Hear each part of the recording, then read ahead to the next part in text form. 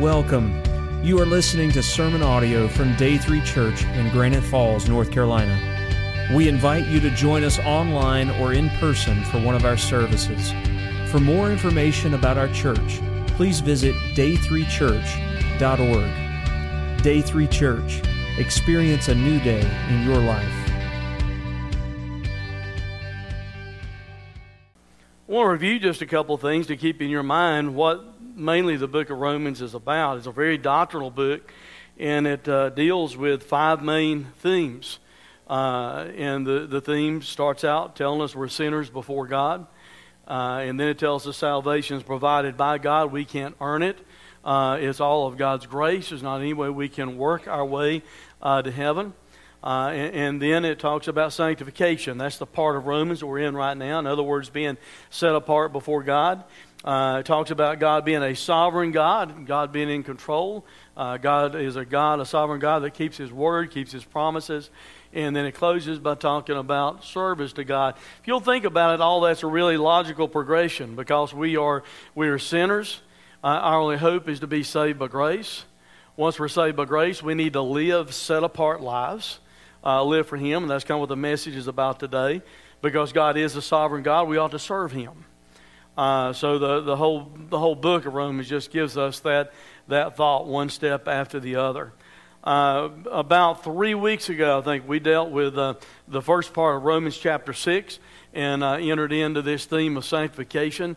Sanctification, if you remember, has 2 main aspects to it.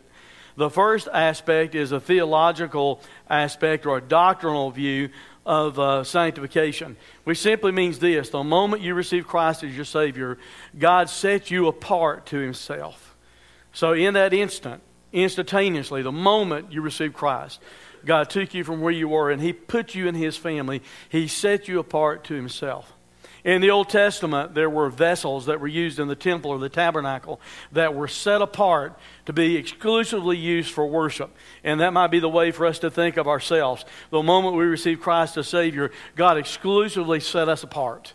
And we belong to Him, and we're supposed to serve Him. But there's also a practical aspect of sanctification, and that is not only have we been set apart, we are being set apart to God. He is still molding us. He is still working upon our lives. And as we obediently give over more and more to the control of the Holy Spirit, more and more to what God's Word tells us, then in that process, He is making us more like Jesus. And that's kind of the theme of the message today, kind of the part that we're going to look at today. Instead of reading all the verses, we're going to be in Romans chapter 6, verse 15 through 23. But I'm not going to read all the verses right now. We'll look at those as we go through the message today. I was going to read them all, but I thought my voice may give out. Paul had raised a question earlier in the first part of Romans chapter 6. And the question that he raised there was more or less this. Well, since, grace superabounds over our sin and glorifies God all the more, then why not sin all the more to give more of an opportunity for God's grace to abound over our sin?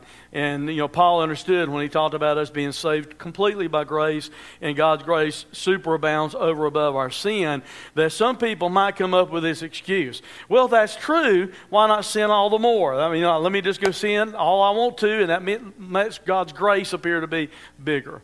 And he raised that as a question, and he said, absolutely not. That's not the way that we should view it at all. He raises another question here in verse number 15, our first verse today. And he says, what then? Are we to sin because we're not under the law but under grace? And the reason Paul raises that question, he just had said in verse 14 this: for sin will have no dominion over you since you're not under the law but under grace. So human nature, and Paul being inspired by God, and God saying, Paul, you need to deal with this, because there will be people out there when they're told you are saved under grace that will say, well, I'm not under the law. Since I'm not under the law now, that means I can live however I want to. I don't have to worry about the 10 Commandments or anything else. I'll live however I want to live because I'm saved by grace and I know I'm going to heaven. So he raises that question, are we to sin because we're not under the law but under grace? And he answers it really clearly. He says, by no means. It's wrong for us to have the attitude to think because we're not under the law, we can live lawless lives. It's wrong for a Christian to have the attitude of thinking that because you're saved by grace and on your way to heaven, it doesn't matter how you live. Now, so you just go ahead and live however you want to live. See, the Bible teaches that we were bought and paid for with a price. Look at these verses. Next slide, please. Or do you not know that your body is a temple of the Holy Spirit within you, whom you have from God? What does it say there? You are not what? You're not your own. For you were bought with a price. Why are we not our own as believers? Here's why. Jesus did more than just pay for our sins on the cross. He paid for us. He bought us on the cross. We're not our own anymore. So as a result of that, we ought to glorify God in our body. And glorifying God in our body is not having this attitude, I'm going to heaven, so I'll live however I want to live. It doesn't matter anymore. You know, it's okay if I sin because I'm under grace. Later on in the next chapter, he wrote these words. He says, for he who was called in the Lord as a slave is a free man of the Lord. Likewise, he was free when he's called is what? Of Christ. A slave of Christ. That's how we're to view ourselves. We're a slave to Christ because we were bought once again with that price. We're to be a slave to Him, not thinking about being servants to men or sin is really what we're talking about today. But we're to view ourselves as being servants or slaves of Christ. The title of the message today is Live a Redeemed Life. Live a redeemed life. In other words, you've been redeemed if you know Christ as your Savior. You've been redeemed by faith in Him. You've been redeemed by the shed blood of Jesus. As a result of that, we ought to live like we're redeemed. Now, please don't get things confused. I'm not saying that we're to work our way to heaven. Paul's clearly dealt with that already in Romans, amen? There's no way we can be saved by works. But because we're saved, we ought to serve Him. We don't earn our way to heaven by serving Him, but because we are saved by grace, we should serve Him, and we ought to live redeemed lives instead of thinking it's okay just to live any old kind of life we want to live after we receive Christ as our Savior. We talk about living a redeemed life. There's kind of three main things I want you to see today as we go through these verses, because Paul more or less takes the rest of the verses we're going to look at and explain why it's wrong for us to think it's okay to live however we want to after we've been saved. First thing I want you to notice in verse 16 is this. You are a slave to what you serve. Whatever you bow to, whatever you are serving, in that moment when you do it, you're really a slave to that thing or that person or that object that you're bowing to. He says, do you not know that if you present yourselves to anyone as obedient slaves, you are slaves of the one whom you obey, either of sin. And he's kind of using an illustration about slavery, a master and a slave, but then he lets us know what he's talking about. Either of sin, which leads to death, or of obedience, which leads to righteousness. He raises this issue. He says there's something you ought to know. You need to understand this. Do you not know? Do you not know it's wrong to think that because you're under grace you can live however you want to? Do you not know it's wrong to have the attitude because you're not under the law? That means you can just ignore God's will for your life and live however you want to live. Because that attitude of practicing sin, even though we're a Christian, leaves out the issue that we were bought and paid for. It leaves out the issue that He is sanctifying us. He wants us to live set-apart lives. He wants us to live in obedience to Him. He's just simply bringing that before them and saying, look, you need to know this. Do you not know? And then he goes on and he tells us that we're a slave to what or who we offer ourselves. He says that if you present yourselves to anyone as obedient slaves, you are slaves to the one whom you obey. Now look at some words that he uses here. He uses the word present, which literally means you're kind of offering yourself as a helper or an aid. You know, several words, I just put the whole definition up there. But basically what it means, he's saying, you know, whoever you present yourself to be a helper or an aid, you become a slave in that moment is the idea. You're offering yourself to be obedient, to comply, to submit to something or someone. He said by doing so, you are voluntarily becoming a slave, because the word that he uses for slave literally means in the Greek a voluntary slave. The moment you say, I'm here as your aide, I'm listening to you, I'm volunteering to do what you want me to do, you are being a voluntary slave.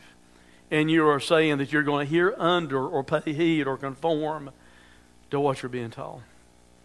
See, the issue he raises is this. Jesus said this himself. Jesus said, no man can serve two masters. Now, I understand in the immediate context Jesus said that. He was talking about, like, mammon, money. Nobody can serve that and serve God because you're going to love one, hate the other. But that principle applies a lot larger. And think about how literal that is. You see, if I come over here and I am bowing to something over here, even though there's something over there I really need to be bowing to, while I'm bowing here, I can't be bowing there at the same time, can I? Because I'm one person. I focus my energy bowing here. So if I, as a believer, saying, well, I'm saved by grace, don't matter what I do, and I'm bowing to sin, in that moment that I'm bowing to sin, then I'm failing to bow to who I need to bow to. Because in that moment, this means that when you offer yourself to sin, in that moment, you're a slave to sin. Let that soak in just for a moment, because I think if you arm yourself, if I'll arm myself, if we'll arm ourselves with this reality, it ought to help us a little bit with temptation. Back earlier in Romans chapter 6, he said when we're tempted to sin, what we need to do is this. We need to reckon or consider ourselves dead to sin because we were crucified with Jesus. So if when temptation hits me, I tell myself, I can't do it. Here's the main reason why. I don't exist anymore. I died. I was crucified with Jesus, and now I'm alive with Jesus in me, so I can't do it. A corpse can't sin. That's the mentality that we're to have. Well, here's another mentality that we need to arm ourselves with as believers when temptation hits. Go back one slide, please.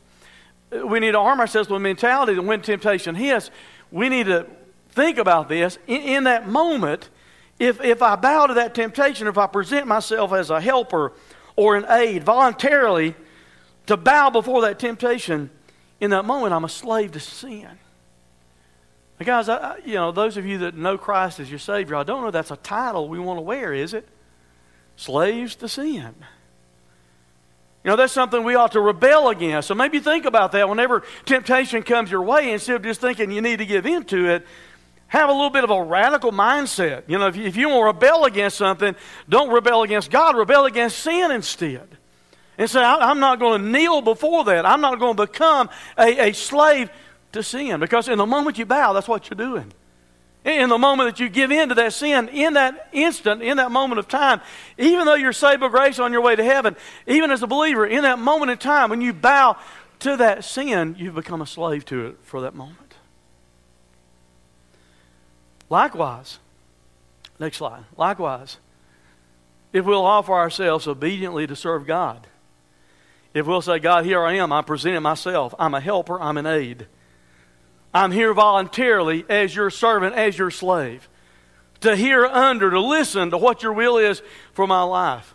If we will do that instead, we will be slaves to righteousness instead of being slaves to sin. He said, you are slaves of the one whom you obey, but then he also says, or of obedience later. That's the viewpoint, the mentality that we need to have.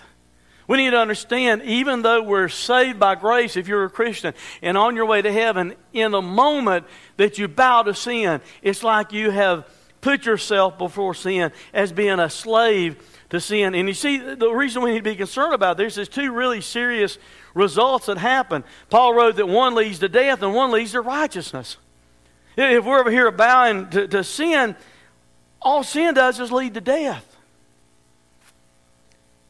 And someone might say, but preacher, you say I'm saved by God's grace and I can never face spiritual eternal death. That's true, but you can face physical death. And if you'll park that in your mind for a moment, I'll come back to it near the end of the message.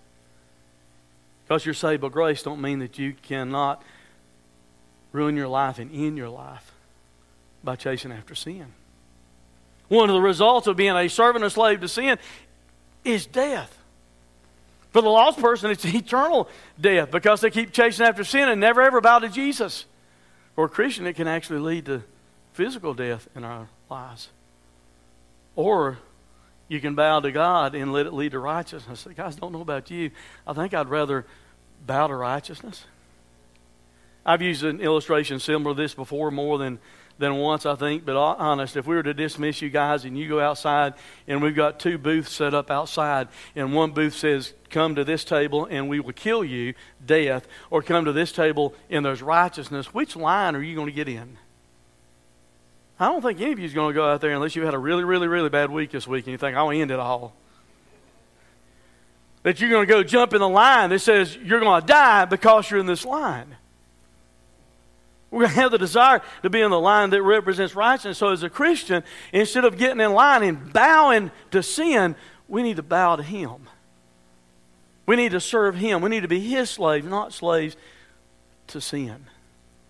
And by doing so, we're bound before Him and serving righteousness. Second main thing I want you to get this morning is this.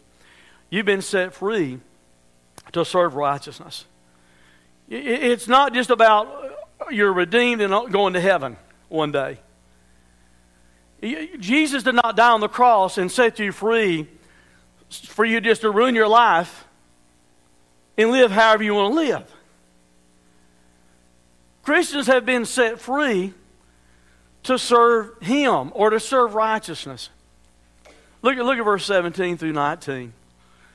But thanks be to God that you who were once slaves of sin have become obedient from the heart to the standard of teaching which you were committed.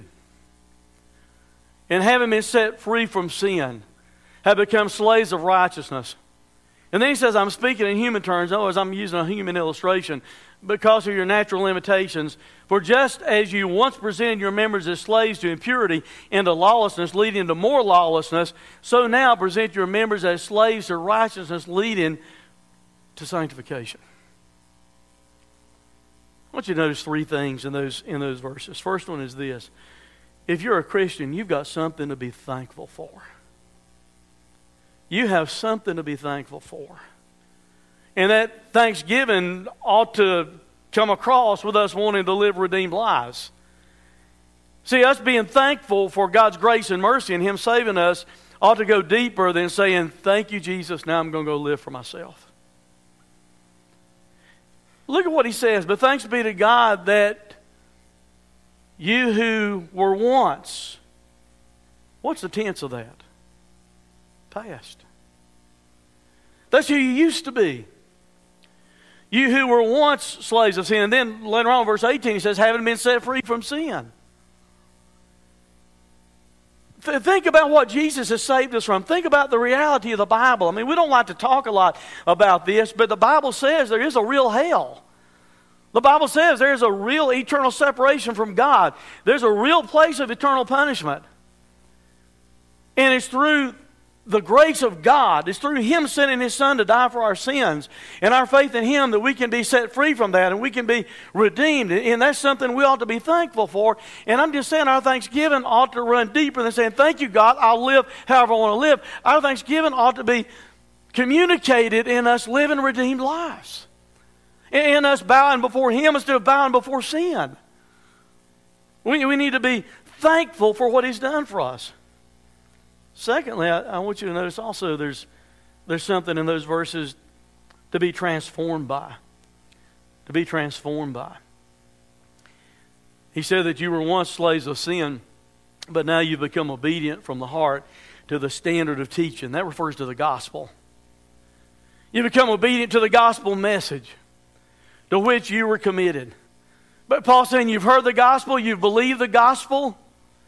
The gospel ought to transform your life. The Bible says we become new creatures, new creations in Him. And you see this Bible, it's more than, guys, it ought to be more to us than just saying, all right, I know Jesus died for me, I'm on my way to heaven. I believe that part of it. But I'm going to live however I want to live, make my own choices, go along with the flow of culture. It doesn't matter, what God thinks. I know I'm saved, I'm on my way to heaven. So now I'm just going to live however I want to. You see, that misses the point.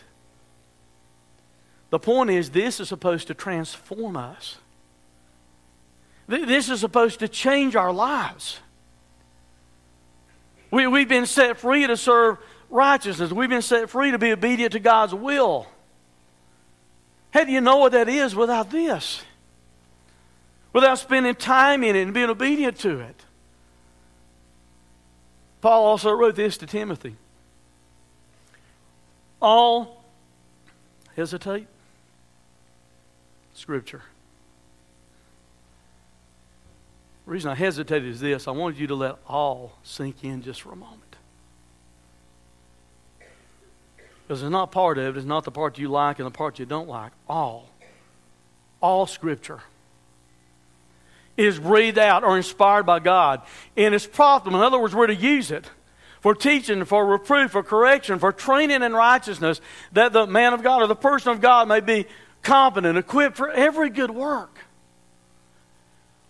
Jesus saved us not to leave us to ourselves. He saved us to transform our lives to where we can live for Him, to live redeemed lives for Him. And there's also something here to be challenged by. To be challenged by. This, for me, gets really serious. When I read these words, because He says, having been set free from sin, you become slaves of righteousness. That's who we're supposed to be now. Serving God, serving righteousness. And He gives this illustration, like I said a moment ago. He's speaking in human terms. And He said, for just as you once presented your members as slaves to impurity, as lawlessness that led to more lawlessness. In other words, sin that led to more sin. As you once surrendered your life like that, so now, as a Christian, present your members as slaves to righteousness, leading to sanctification. Now, let me simplify that for you. You know what Paul really just said? He said, to the degree that you serve sin, you ought to at least be as enthusiastic in serving Jesus as you used to be enthusiastic in serving sin. Now, if that doesn't bother you, you might have lived a better life than me, or you might be lying to yourself. Because that bothers me, because you see, I get this picture of some scales and balances here, and over on this side is everything that I've ever done that was wrong, everything that I ever did that was against God, everything that I ever did in my life to serve sin. And I'm told to the degree that I did that, I'm now supposed to surrender myself to serve Him. And that bothers me because you see, some of you are probably thinking, well, preacher, what does it bother you for? You're a preacher. Well, that don't matter. I'm a human being. I wasn't called in the ministry till I was 28 years old. There's a lot of water under the bridge before I was 28. And I knew Christ as my Savior before that, but that's no guarantee that you don't make wrong choices and do wrong things. Matter of fact, if I were to stand up here today and detail out to you all the things, and see, I'm old now, I can't even remember some of them, but all the things that I can remember that I did, that I bowed before sin and I served sin. If I started detailing that out to you, some of you probably think, I don't want to listen to him. The Apostle Paul was pretty messed up too.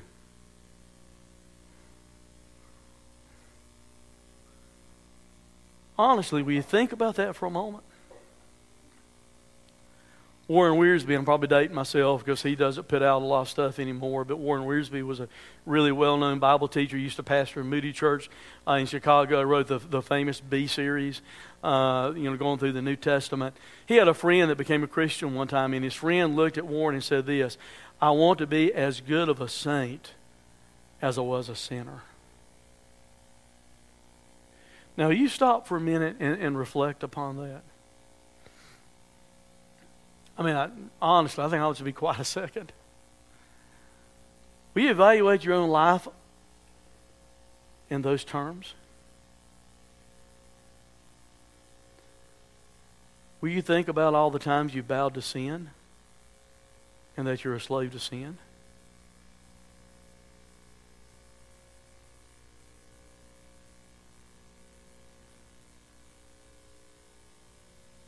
And now think about that Paul says, now, in the same way, surrender yourself to serve righteousness.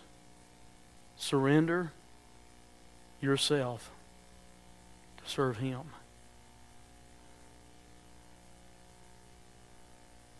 Do you get the same feeling out of that I did when I studied it this week? I did a lot of stuff bowing before sin. Paul now tells me I need to serve righteousness, at least to the same degree that I served sin. You see, the point of it is us just not knowing that we need to do it. The point is, what are you doing about it? What am I doing about it? I mean, are you doing something to make it happen? It's one thing for us to understand. Paul said, all right, you used to serve sin and now serve God to the amount that you used to serve sin. But what are we doing about it? More than just a doctrinal truth you need to cram in your mind. You see, you were actively doing some things over here when you were serving sin. That took some action to do it. Guess what? It's going to take some action and some activity in our lives to serve Him like we ought to. And it's not about offsetting for our salvation. Our salvation is completely tied up in Jesus Christ. You understand that His finished work on the cross, that's how we're saved. But He's saying now, because we does that not bother you? The time you wasted, the time you vowed to sin? It seemed like it bothers me all the more because, as I mentioned a moment ago, I mean, I'll be 57 in February. Over half of my life gone. Unless I've got my mama's genes in me. My mom's 93. I think she's going to live forever. But if I reflect upon that, I'm telling you, it bothers me. Because I need to be using my life to serve Him with the same energy that I used it for sin. Paul said this back in Romans chapter 6 that we saw 3 weeks ago. Do not present your members to sin as instruments. I told you then the word means weapons or tools. Don't present yourself as a weapon or a tool for unrighteousness, but instead present yourselves to God as those who haven't been brought from death to life, and your members, actually members of your body, as God's instruments or God's tools or God's weapons for righteousness. We weren't saved to live for ourselves. We have been saved to serve righteousness. We have been saved to be slaves of Jesus, not slaves of sin. And we need to present ourselves as tools or weapons or instruments for His use, for His glory. That's what He saved us for. He saved us to serve righteousness, not to live however we want to live. Third thing I want you to get this morning is this. Living a redeemed life is a fruitful life. Now, to be honest with you, all of us bear some kind of fruit. All of us have fruitful lives. But some of the fruit's bad. And it's not the kind of fruit we'd like to have brought about. Verse 20 through 23, Paul says this. When you were slaves of sin, you were free in regard to righteousness. Kind of park that in your brain. I'll deal with that in a moment too. But what fruit were you getting at that time from the things of which you're now ashamed? The end of those things is death. But now that you've been set free from sin and become slaves of God, the fruit you get leads to sanctification, and its end, eternal life. For the wages of sin is death, but the gift of God is eternal life in Jesus Christ our Lord. And the word that he uses for fruit in the Greek literally means to pluck something. I grew up in a region of Wilkes County where there's a lot of apple orchards. Late in the summer, I would always see this harvest taking place, and there's the apple houses over there and everything like that. And you go buy those apples because, I'll be honest with you, they're better than the ones you get in the store, So recently we've been doing that some because those apples are now available.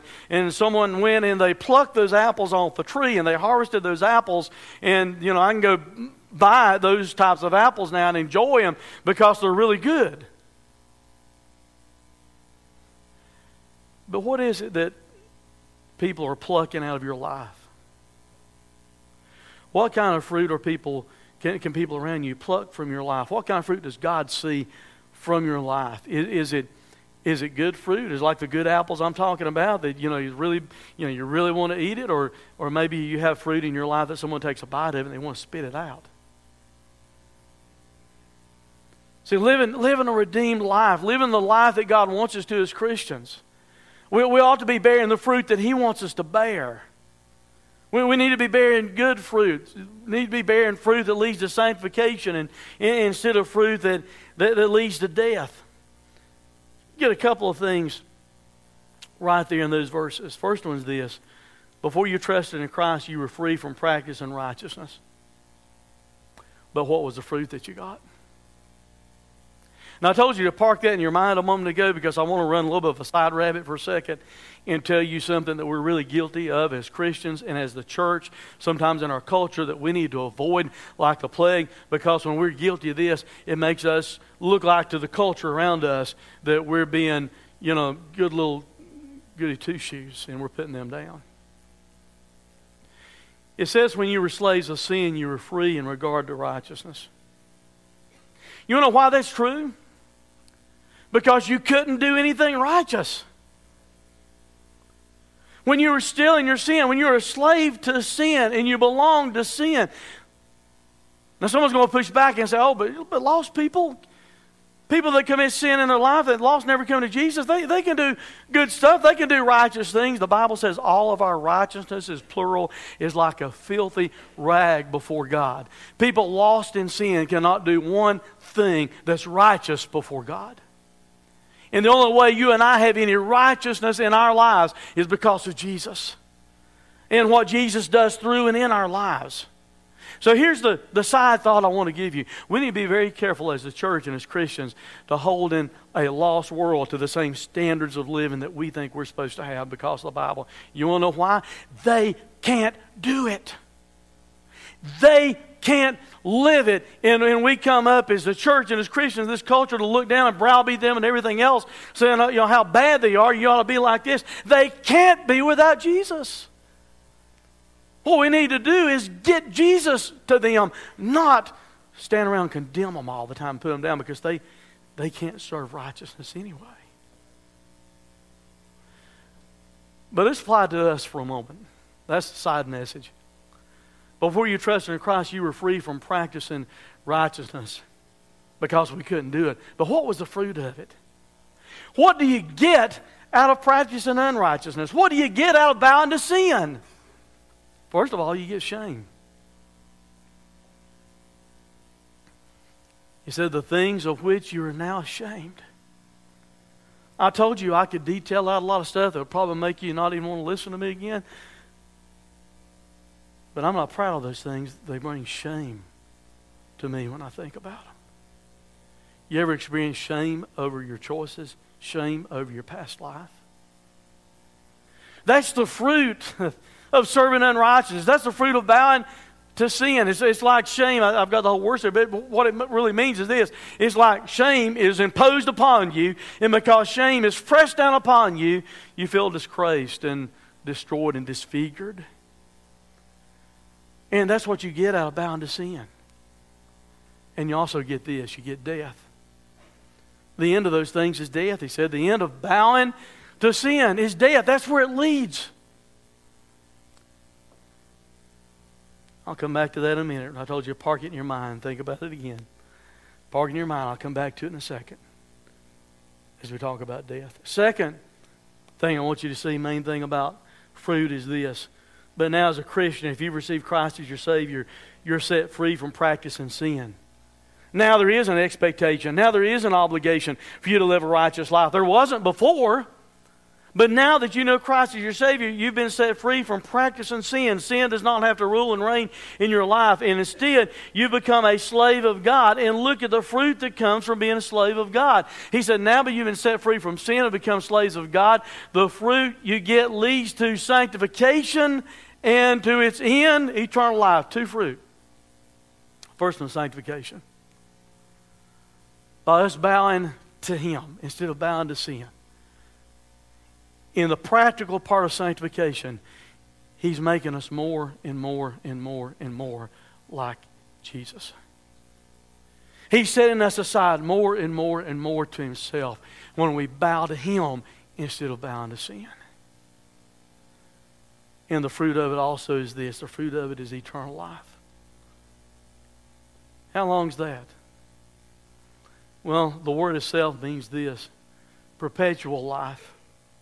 Perpetual life.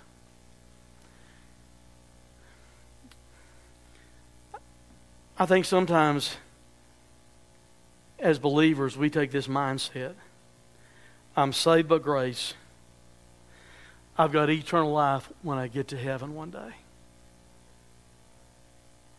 And we park all of it over there. But that's not what perpetual life means. Perpetual life means you have it now. You have it tomorrow. You have it the next day. You have it for all eternity. Yes, you have it in heaven, but don't park it all over there. We need to be practicing eternal life now, experiencing eternal life now, living redeemed lives now.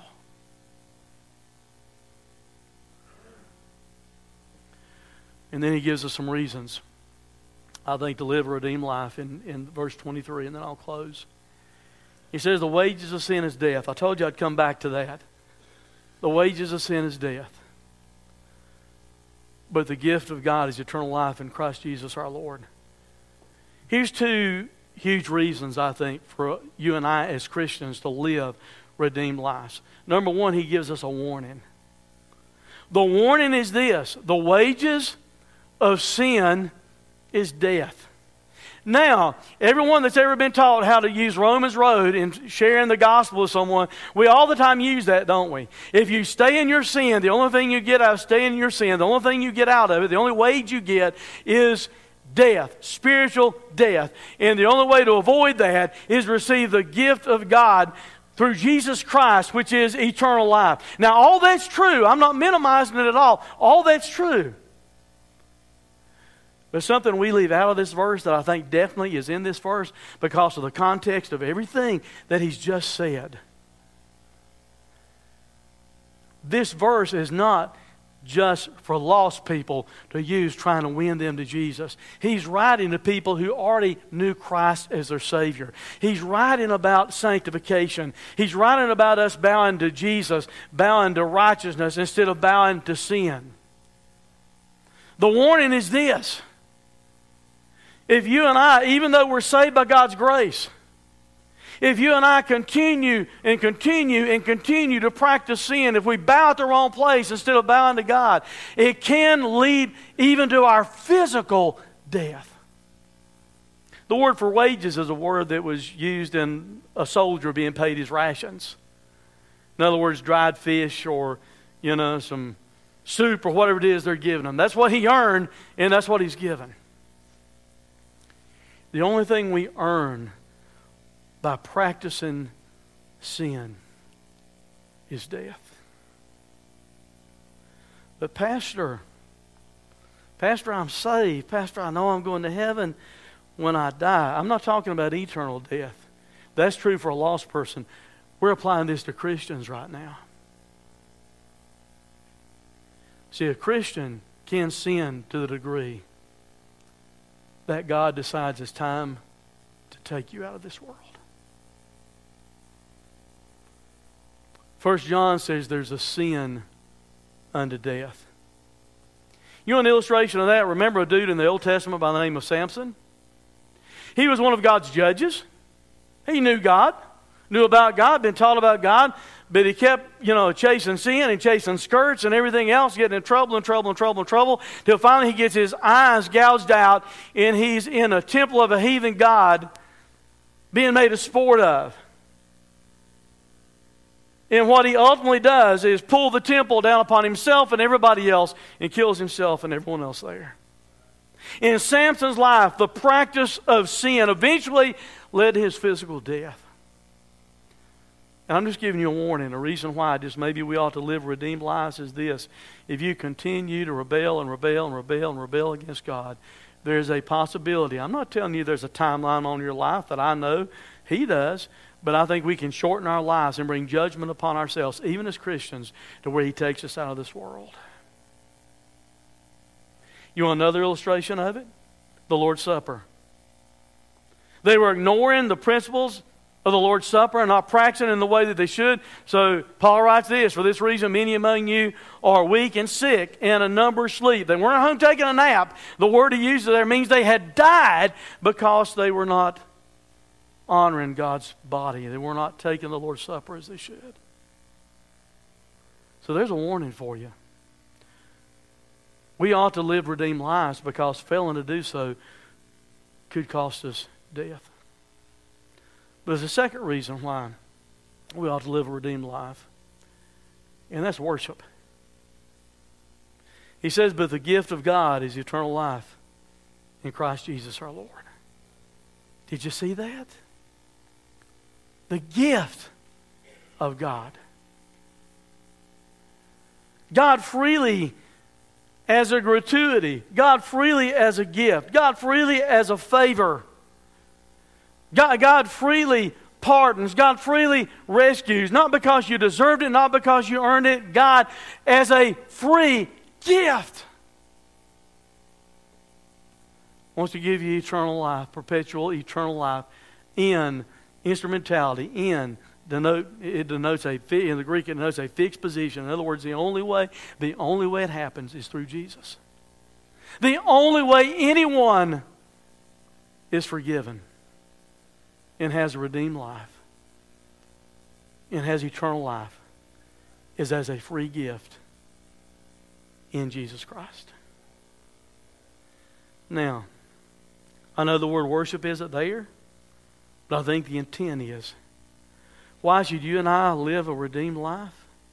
Because of what He's done for me, because of what He's done for you. If you know Christ as a Savior, we ought to live redeemed lives as acts of worship to Him. Because as a free gift, He saved us. As a free gift, He's called us to Himself. He set us free to where we'll quit. We don't have to come over here and bow to sin. Instead, we need to bow to Him. That's part of what sanctification is. That's our main theme. That's what we're talking about in this part of Romans, sanctification. If you know Christ as your Savior, you have been sanctified. He set you apart. But also, there's another part of sanctification where you are being sanctified. He is setting you apart more and more to Himself as we bow to Him instead of bowing to sin. Let's pray.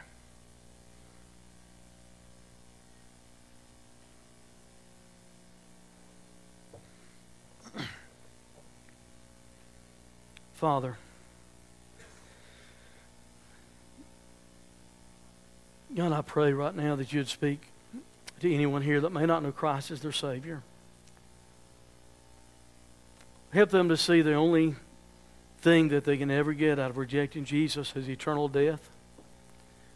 And help them to see the only way they can ever receive eternal life is as a free gift that You provide by sending Your Son to die on the cross for our sins. That You, by Your grace, extend to us as a free gift when we believe in Jesus. Father, if there's someone here today that's in danger of that eternal spiritual death, separation for all time from You, God, show them right now their only hope, their only chance is salvation as a free gift. Father, for those of us that already know Christ as Savior, God, I pray that You would speak to us today. God, that You'd help us to see that in the moment that we bow to sin, we're being a servant or a slave to sin. Father, I pray that You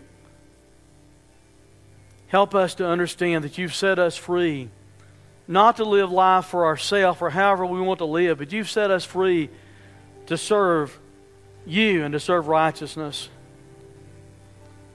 Father, I pray You help those of us that know Christ as our Savior to live redeemed lives, to live fruitful lives that honor You and that benefit others around us. If we ask these things in Christ's name, amen. Thanks for listening to this sermon audio production from Day 3 Church. We pray that it has ministered to you. For more information about our location, service times, or other sermon podcasts, please visit us online at day3church.org. Day 3 Church. Experience a new day in your life.